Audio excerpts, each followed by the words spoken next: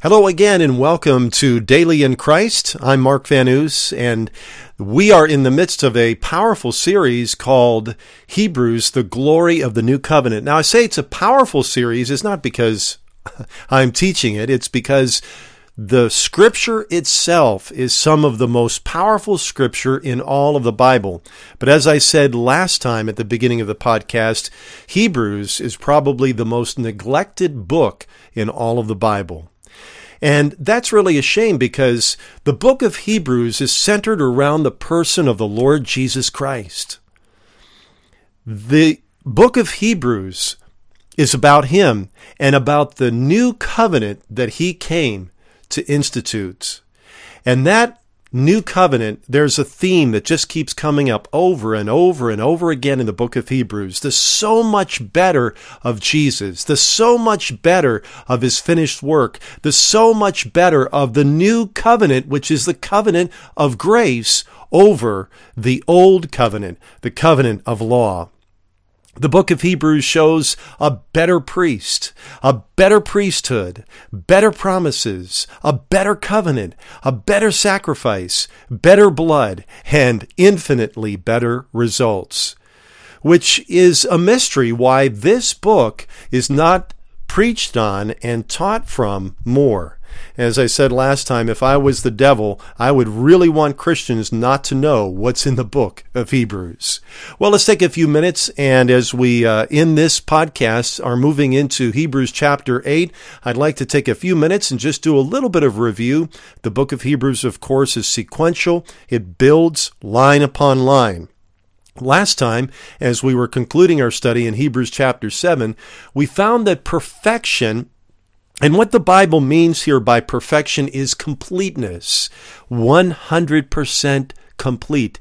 Perfection, completeness, is not through the Levitical priesthood of the law covenant, but achieved through Jesus, the perfect high priest, according to the order of Melchizedek. Remember, Melchizedek means king of righteousness, and this king of righteousness is also the king of peace. We made the point in the last two podcasts that we really do need a great high priest. Why? So that we can draw near to God, to come boldly to the throne of grace, that we may obtain mercy and find grace to help in time of need, as it tells us in Hebrews chapter 4, verses 14 through 16. A very interesting point was made in Hebrews chapter 7 that whenever there is a change of priesthood, it means there is a change of law. That's so critical. We are with the new covenant going away from the old covenant of law to the new covenant of grace centered on the Lord Jesus Christ. Remember that the center of the law covenant is us. The law is meant to expose the sinnerhood of sinners, just how serious the problem of sin is in the life of a sinner. The center of the new covenant is the Lord Jesus Christ Himself. The center of the law covenant is our own self-righteousness. The center of the new covenant is Christ and His infinite righteousness. We'll get more into that in this particular podcast. Also in Hebrews chapter 7, it spoke of, in these comparisons between the old covenant, the covenant of law, and the new covenant, the covenant of grace, that it's a fleshly commandment in the case of the law covenant versus the power of an endless life that Jesus has. Also, we learned about the annulments or cancellation of the former commandment. Why? Because it was weak and unprofitable. And that brings in a better hope. And through this better hope, we draw near to God. We also explored the fact that Jesus lives forever as our great high priest, not to make a sacrifice again like it was in the old covenant where the priests had to do it again and again and again and again because they were sinners and they needed to have sins atoned for. They needed to have sins forgiven. And it was with the blood of bulls and goats and animals. So there needed to be something much better. And that much better was Jesus Christ himself as our great high priest. And that great high priest gave a perfect one-time sacrifice of himself.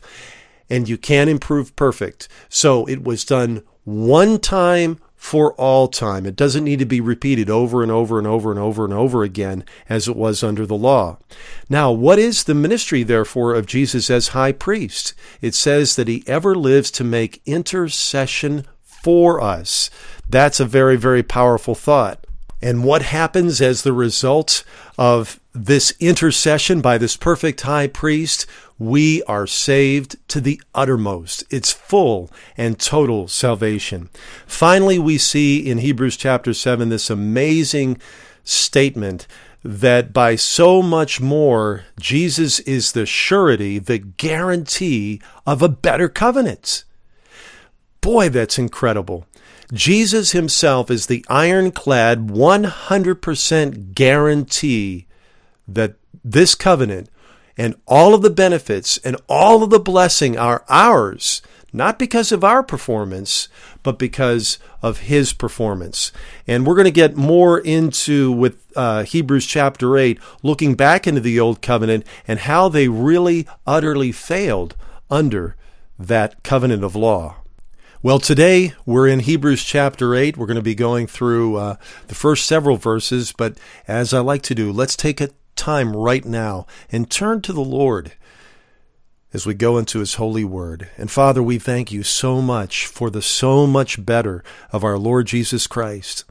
And Father, there's just so much in your heart of love that's here in these wonderful verses that we're walking through together.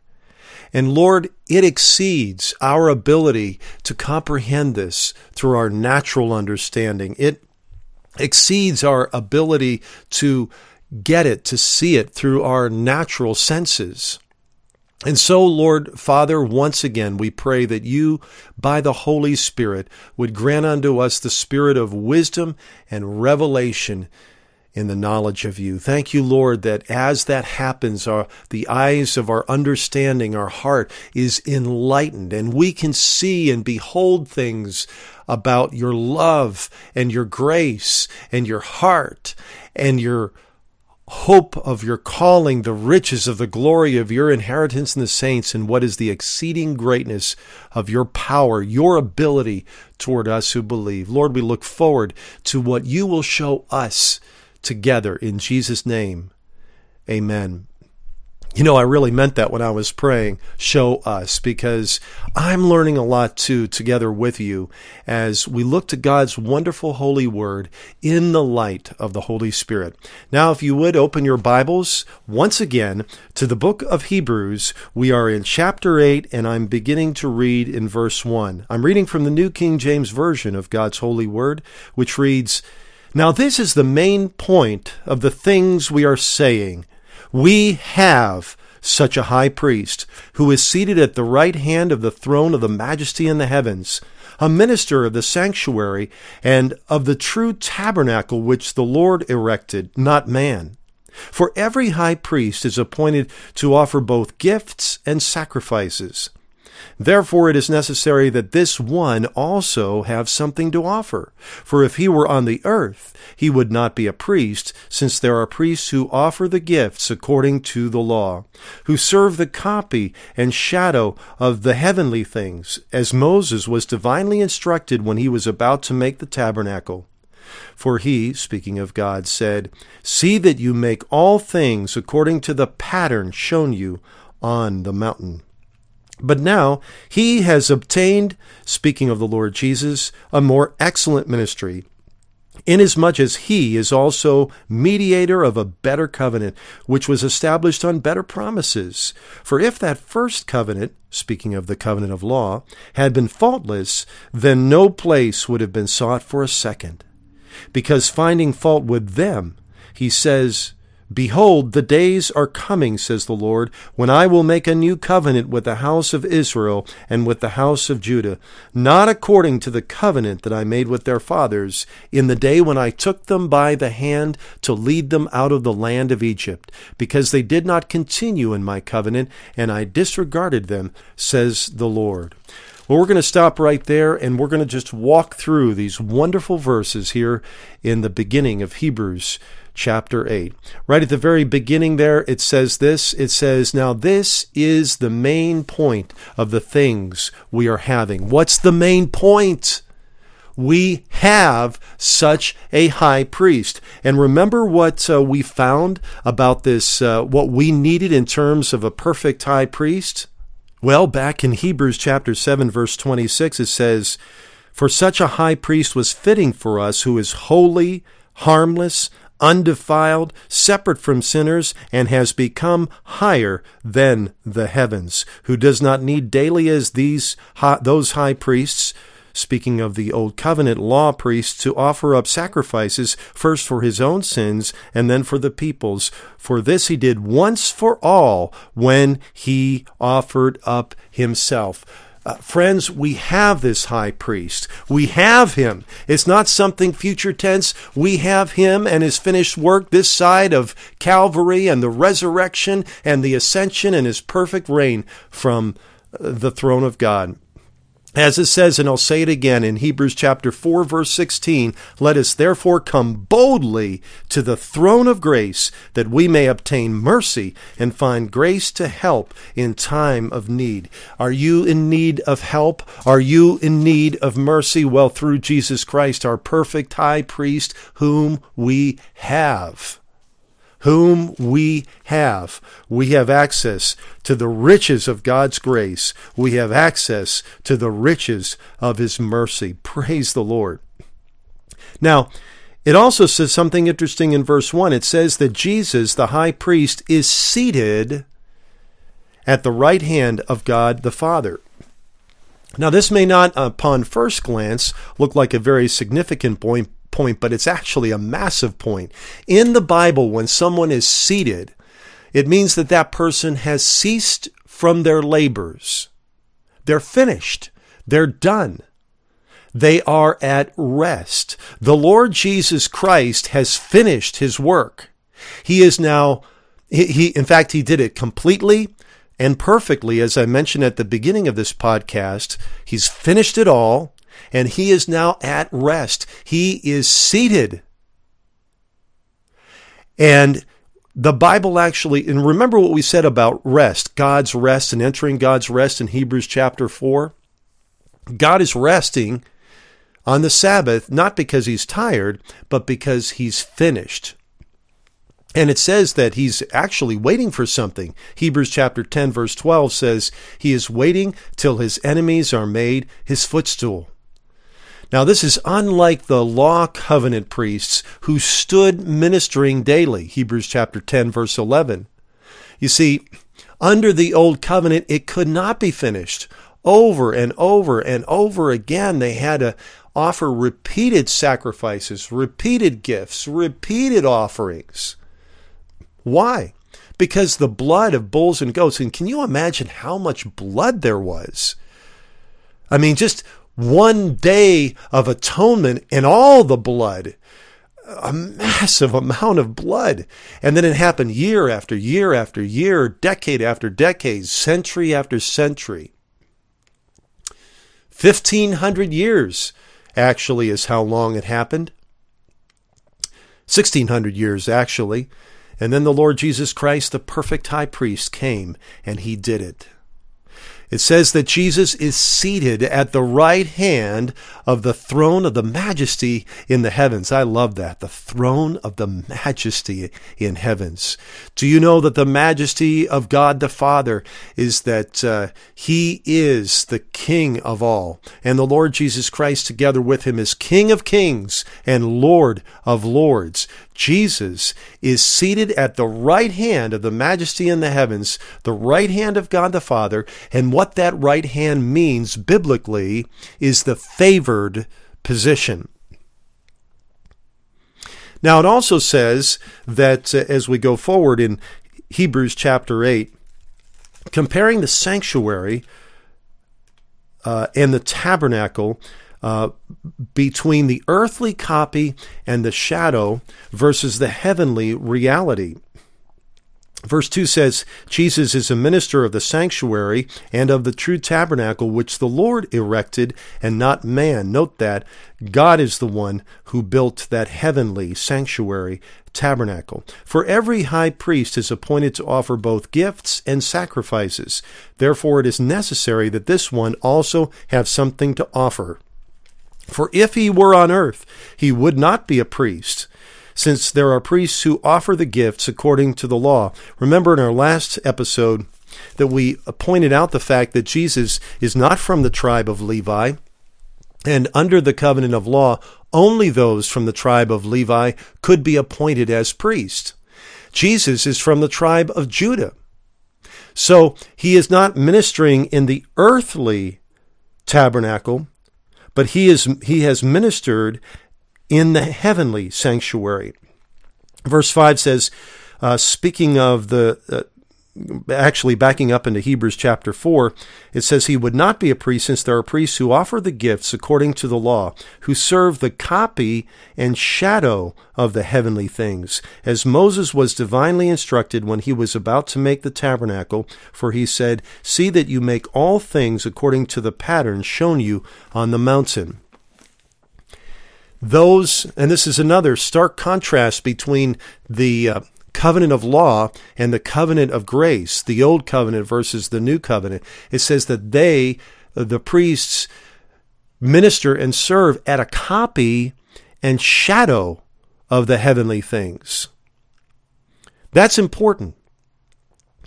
Let's say that you were outside and you were waiting for a good friend of yours to show up, someone that you haven't seen for quite a long time, and you're going to meet them at this particular place near a building.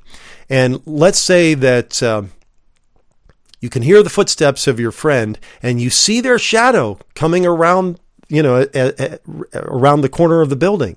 Now, how silly would it be, and that shadow is an outline of your friend, but how silly it would be if you were to jump on that shadow and hug it and say, oh, I'm so glad to see you. That's crazy talk. No, a shadow is merely an outline. It isn't even the real thing. Your friend is the real thing. Well, the earthly tabernacle that Moses erected, yes, according to the instruction of the Lord, was merely a copy and a shadow of the heavenly realities. That is so important. I mean, according to God's wonderful mercy, he had provision for sins and sinners before the coming of Messiah, the Lord Jesus Christ. There was, through the old covenant offering, a covering for sin. But it was merely a covering, and it was only temporary until the next year when you had the Day of Atonement and all of the sacrifices. As opposed to the new covenant where we see the remission of sins. Remission means removal, as it says in the book of Psalms, as far as the east is from the west. So far hath he taken our sins from us. That is fulfilled in the perfect offering of the Lord Jesus Christ. Jesus is a minister of the sanctuary and of the true tabernacle which God built, not man. Again, stark contrast between the covenant of law, the old covenant, and the covenant of grace, the new covenant. Under the old covenant, it was a shadow, it was a copy, and it was made by man.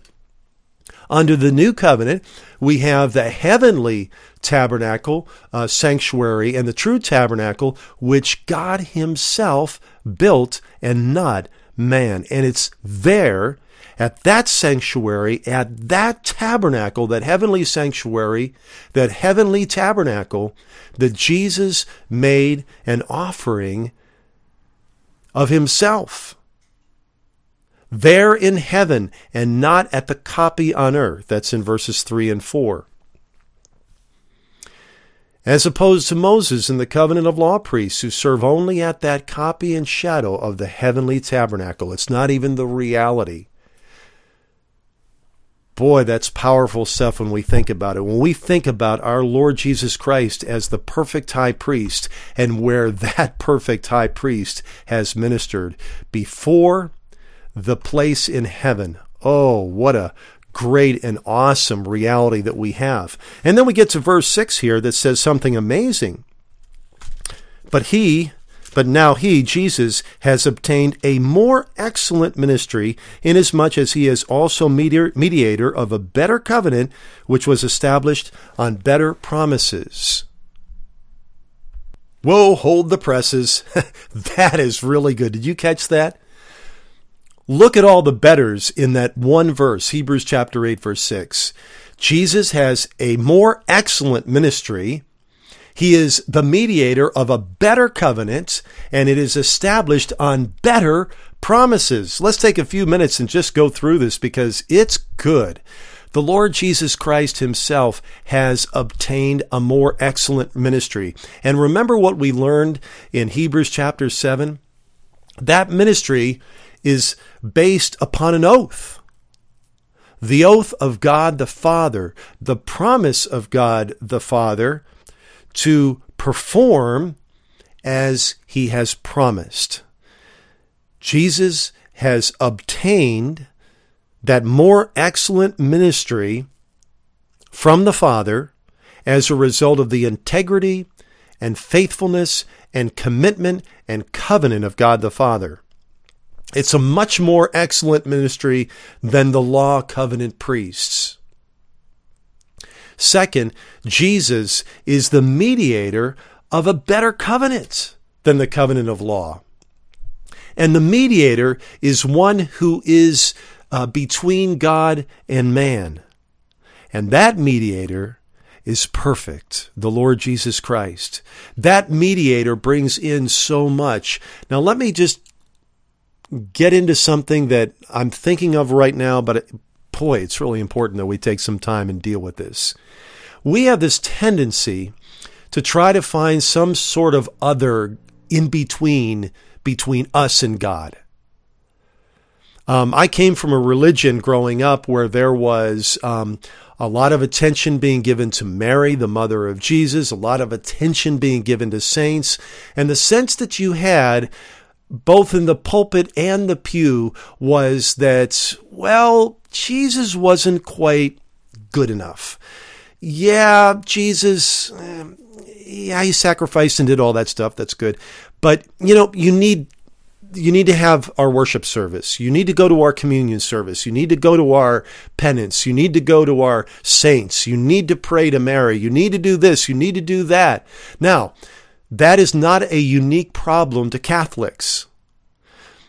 Protestant people play the same game, where we have this attitude that, well, somehow Jesus is not quite enough as the perfect, complete, and total mediator between God the Father and us. And so we rely on a host of other things, like we'll think, oh, if this anointed man of God will pray for me, I just know that I'm going to get closer to God, or I'm going to get closer to my healing and closer to my blessing. That's the same thing. That's the same problem. Or we have an attitude that goes, here's the problem. Whenever we go, yeah, but, in other words, we say, yeah, to what we've just been, the book of Hebrews says repeatedly over and over and over again about the perfection of the Lord Jesus Christ and everything being completed and done. He's even seated at the right hand of God the Father. And then we go, but. No, there's no buts. Because the but is where the devil is. The but is where we're trying to get our fingers back in it in selfishness and self-righteousness and see what we can do. Nothing is more humbling and killing of the pride of man than the grace of God. Nothing is more humbling to the pride of man than the grace of God. When we have a clear view and revelation of the Lord Jesus Christ and God's grace, we know that God is loving us totally, blessing us totally, and accepting us totally, not because we're so good, but because He is that good. You see, where man has the center and the fore, man gets the praise. Where you have a law mentality that says, yes, but I got to do something. Invariably, we end up stealing the glory from God. Invariably, man ends up getting the glory rather than God, as opposed to the grace of God, which looks full in the person of the Lord Jesus Christ, fully God and fully man, and all that he did, and all of the praise goes to God. Period. No exceptions. You look in the Revelation and you see the elders, and what are they doing? They are casting their crowns before God. This is this more powerful reality that we are in. We have a perfect mediator, and that's the point I'm trying to get to here, of a better covenant. The one who is our go-between between God and the Father is the Lord Jesus Christ, and you do not need another priest. You do not need another pastor. You do not need another anything. Now, I'm not saying that there isn't a place for godly ministers in our lives. Of course, the Bible teaches that. But we don't get closer to God through pastor. We don't get closer to God through more Christian radio or Christian TV or Christian books or Christian DVDs or Christian MP3s or, yes, Christian podcasts. We get closer to God through our Lord Jesus Christ. Amen. Now, we're going to be digging in more in this idea of the mediator, the perfect mediator, of this better covenant as we continue in the book of Hebrews. We're still in Hebrews chapter 6, and I need to move on. We said that the Lord Jesus has obtained a more excellent ministry than the law covenant priests. He is the mediator of a better covenant. Notice, better covenant, superior covenant than the covenant of law. And third, that better covenant, the new covenant, was established on better promises, far superior to man's promises of doing better. It's based on the promises that God makes. And Jesus Christ himself binds himself on oath to perform all. Let me ask you this question. Which covenant do you want to count your life on? The old covenant of law, which has the centeredness on you and your due and failure? That old covenant of law with an inferior ministry of sinner priests that constantly die, who minister at a man-made tabernacle that is only a copy and a shadow of the reality of the heavenly tabernacle? A weaker covenant based on man's performance? A weaker covenant based on man's promises to behave better? Or the new covenant of grace with the infinitely superior ministry of Jesus as the high priest, with a perfect mediator who is always giving a perfect performance, an infinitely superior covenant based on the infinite integrity of God and his promises and oath, and ministering at the reality of the heavenly tabernacle, the Lord Jesus Christ doing that at a tabernacle not made by man, but by God, not a copy, but the real thing. Amen. I'll take the new covenant of grace any old day. And we really don't have a choice. The old covenant is gone. The covenant of law is gone. And we are under the new covenant of grace because it's been instituted by the Lord. I can't undo what he has done and he has accomplished. But I can live in a mindset and conduct my life as if I'm still under law. And guess what? If you live your life like you're under law, sin goes through the roof. It increases. It explodes. That's what we see in Romans chapter 7. I can't get into there, but I've got material on my website about that. Let's move on in Hebrews chapter 8, verses 7 through 9. For if that first covenant, speaking of the law, had been faultless, then no place would have been sought for a second. Because finding fault with them, he says, Behold, the days are coming, says the Lord, when I will make a new covenant with the house of Israel and with the house of Judah. not according to the covenant that I made with their fathers in the day when I took them by the hand to lead them out of the land of Egypt, because they did not continue in my covenant, and I disregarded them, says the Lord. All right, let's just walk through this bit by bit here.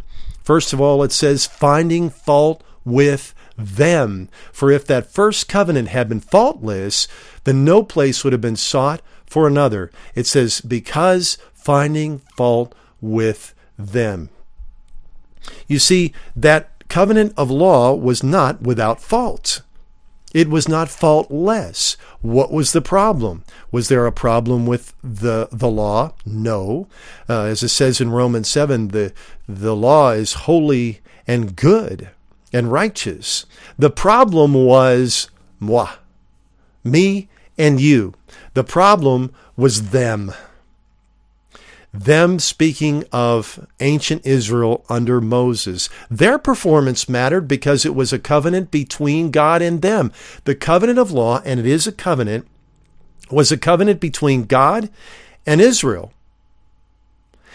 And that covenant was very, very clear that if you obeyed fully 100% of the time without exception, then you got blessings. And if you failed even once, you got the curses. Well, they failed, and therefore the curses of the law fell on them. You know, there's a verse in Exodus chapter 24, 2 verses, and this was at the point where God had given them the Ten Commandments spoken from Mount Sinai with the frightening voice. This is in Exodus 24, verses 7 through 8. And I call this the liar, liar verse. Listen to what it says. Speaking of Moses, then he took the book of the covenant and read it in the hearing of the people. And they said, all that the Lord has said we will do and be obedient. And Moses took the blood, sprinkled it on the people, and said, this is the blood of the covenant which the Lord has made with you according to all these words. You see it? A covenant between them and God. Okay, well, how did they do? Well, just a few weeks later, Exodus chapter 32, verse 1 says this. Now, when the people saw that Moses delayed from coming down from the mountain, the people gathered together to Aaron and said to him, come, make us gods that shall go before us. Oh, my goodness. And you know the story. They created a golden calf, which was in the image of one of the gods, little g, of Egypt. And they were saying, these gods are the ones who delivered you from Egypt. They were committing crass idolatry. The very same people who said, all that the Lord has said we will do and be obedient. No, they didn't. They lied. They failed utterly, totally. Listen to this.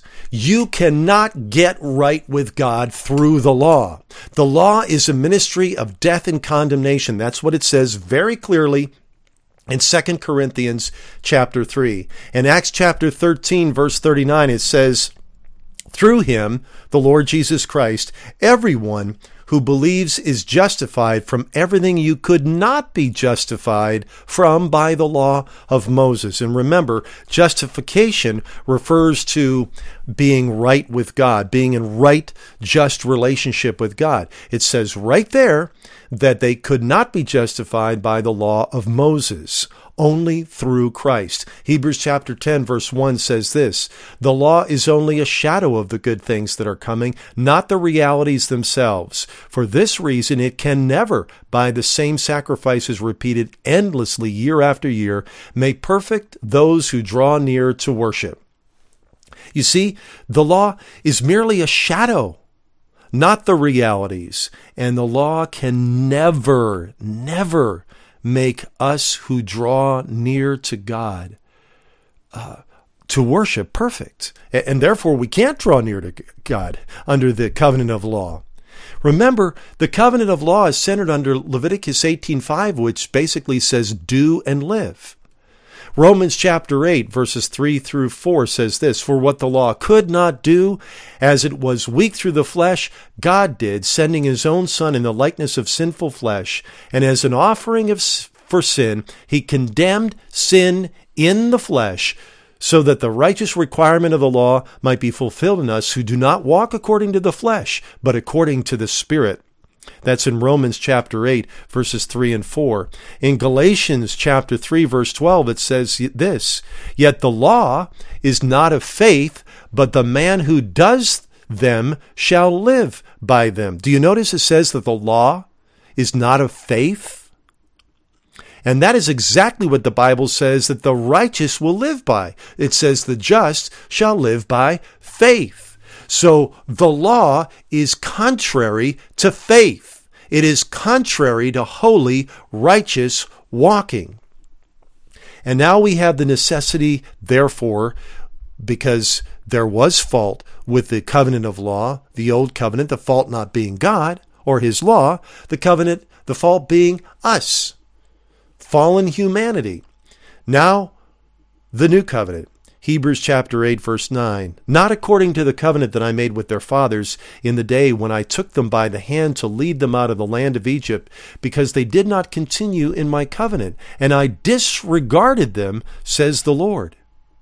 Now it says not according. That refers to the means of blessing and benefits of the covenant. They're not according to the law covenant terms of do and live. And we see that Israel had failed to keep their end of the deal. It says, they did not continue in my covenant. And then if you go in the book of Romans 1:18 through Romans 3:19, we find that the entire human race has failed, has sinned, has fallen short of the glory of God. And so it says here in Hebrews chapter 8, verse 9, so I disregarded them, says the Lord. God disregarded them. Deal broken. Now, Israel must face the consequences of violating the covenant of law.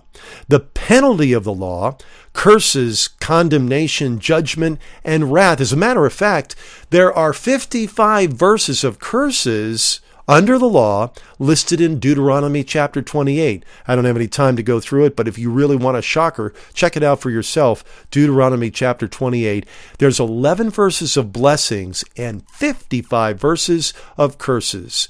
And you know what? Because they broke the covenant, they didn't get the blessings, they got the curses. So when did Israel violate the covenant of law? Well, it didn't happen when they failed to enter the promised land. Remember at Kadesh Barnea where they refused to enter? In fact, they didn't violate the covenant of law even when they made that golden calf gods, at the hands of Aaron. They violated the covenant of law in their hearts when they formed a complaint against God, against Moses, and refused to turn away from their gods to the living God. We see this in Exodus chapter 17, verses 1 through 7. This is just a couple of chapters after the Exodus. Remember when they were delivered from Pharaoh's army through the Red Sea? It says, and then they're in the desert. It says, then all the congregation of the children of Israel set out on their journey from the wilderness of Sin according to the commandment of the Lord, and camped in Rephidim, but there was no water for the people to drink. Therefore the people contended with Moses and said, give us water that we may drink. So Moses said to them, why do you contend with me? Why do you tempt the Lord? And the people thirsted there for water. And the people complained against Moses and said, why is it that you have brought us up out of Egypt to kill us and our children and our livestock with thirst? So Moses cried out to the Lord, saying, what shall I do with these people? That's in Exodus chapter 17, verses 1 through 7. I don't have a lot of time to get into this right now, but there was something very deep that was going on in their heart. And it is comes out when they said to Moses, "Why is it that you have brought us up out of Egypt?" Moses was not their deliverer. The Lord God of Abraham, Isaac, Jacob, and yes, the God of Moses was the one who delivered them. Moses didn't have the ability to split the Red Sea or do any of the 10 plagues that hit Egypt. God was the one who was their deliverer. Moses was the leader, but he wasn't the one who actually brought deliverance. So first of all, you can see how their whole thinking is man-centered and not God-centered, giving glory to man rather than giving glory to God. And watch what they say here. "Why is it that you have brought us out of Egypt to kill us and our children and our livestock with thirst?" That is an insult against God himself. It's like saying to God, you really don't care for us. You led us out of Egypt to kill us through thirst in the desert. Thanks, God. You're really wonderful. I hate to be so blunt about it, but that was the sin of the heart of unbelief that was going on. This is what is in Hebrews chapter 3 when it refers to hardening of the heart. That's what they did. They hardened their hearts against God himself. Going back to Hebrews 3 for just a minute, verse 7, it says this, "Therefore, as the Holy Spirit says, today if you will hear his voice, do not harden your hearts as in the rebellion." Now that rebellion started right where we were reading in Exodus chapter 17. "In the day of trial in the wilderness, where your fathers tested me and tried me and saw my works 40 years. Therefore I was angry with that generation and said, they always go astray in their heart. They have not known my ways. So I swore in my wrath, they shall not enter my rest. Beware, brethren, lest there be in any of you an evil heart of unbelief in departing from the living God."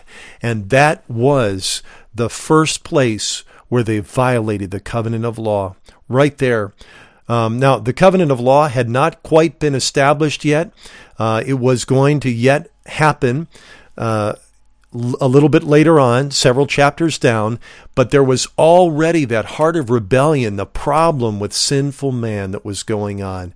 And that is why God himself, in his love and his mercy and grace, what we deserve is not love. What we deserve is not good. What we deserve is the hot wrath of God, the justice of God, the condemnation of God, the retribution of God. But, the glory of the new covenant. The glory of the Savior and high priest of this new covenant, the Lord Jesus Christ. And he is the one that we're focusing on. Oh, my friend, I hope you can get a glimpse of the heart of God's love toward you in this whole thing. The answer is not yourself. The answer is not try harder. The answer is not to commit anything. The answer is to trust the one, the Lord Jesus Christ, who did all, committed all, and has succeeded in pleasing the Father 100%. Next time, we're going to finish out Hebrews chapter 8, talking about something that is rarely discussed in the church today, and that is the new covenant itself. Let's pray. Father, words can hardly match the overflow of gratefulness and thankfulness that we have in our hearts. I think of what that hymn says, "Oh, for 1,000 tongues to sing my great Redeemer's praise." And Lord, you are our Redeemer, and redemption that has been secured for us by blood, the blood of no one less than the Lord Jesus Christ himself, his own precious blood. Father, I pray that with this material that we have been looking in your holy word, as we have looked at this, Father, such a wonderful new covenant that we have, featuring the Savior who has a more excellent ministry, and that he is indeed our mediator, the perfect mediator of a better covenant, which is established on better promises. Thank you, Lord, for your wonderful heart of love and grace. And Father, I pray that as we continue from here, that we would, by the Spirit, more and more see Jesus, know him and your great heart of compassion and love. And Lord, may we tell the world, in Jesus' name we pray and praise. Amen.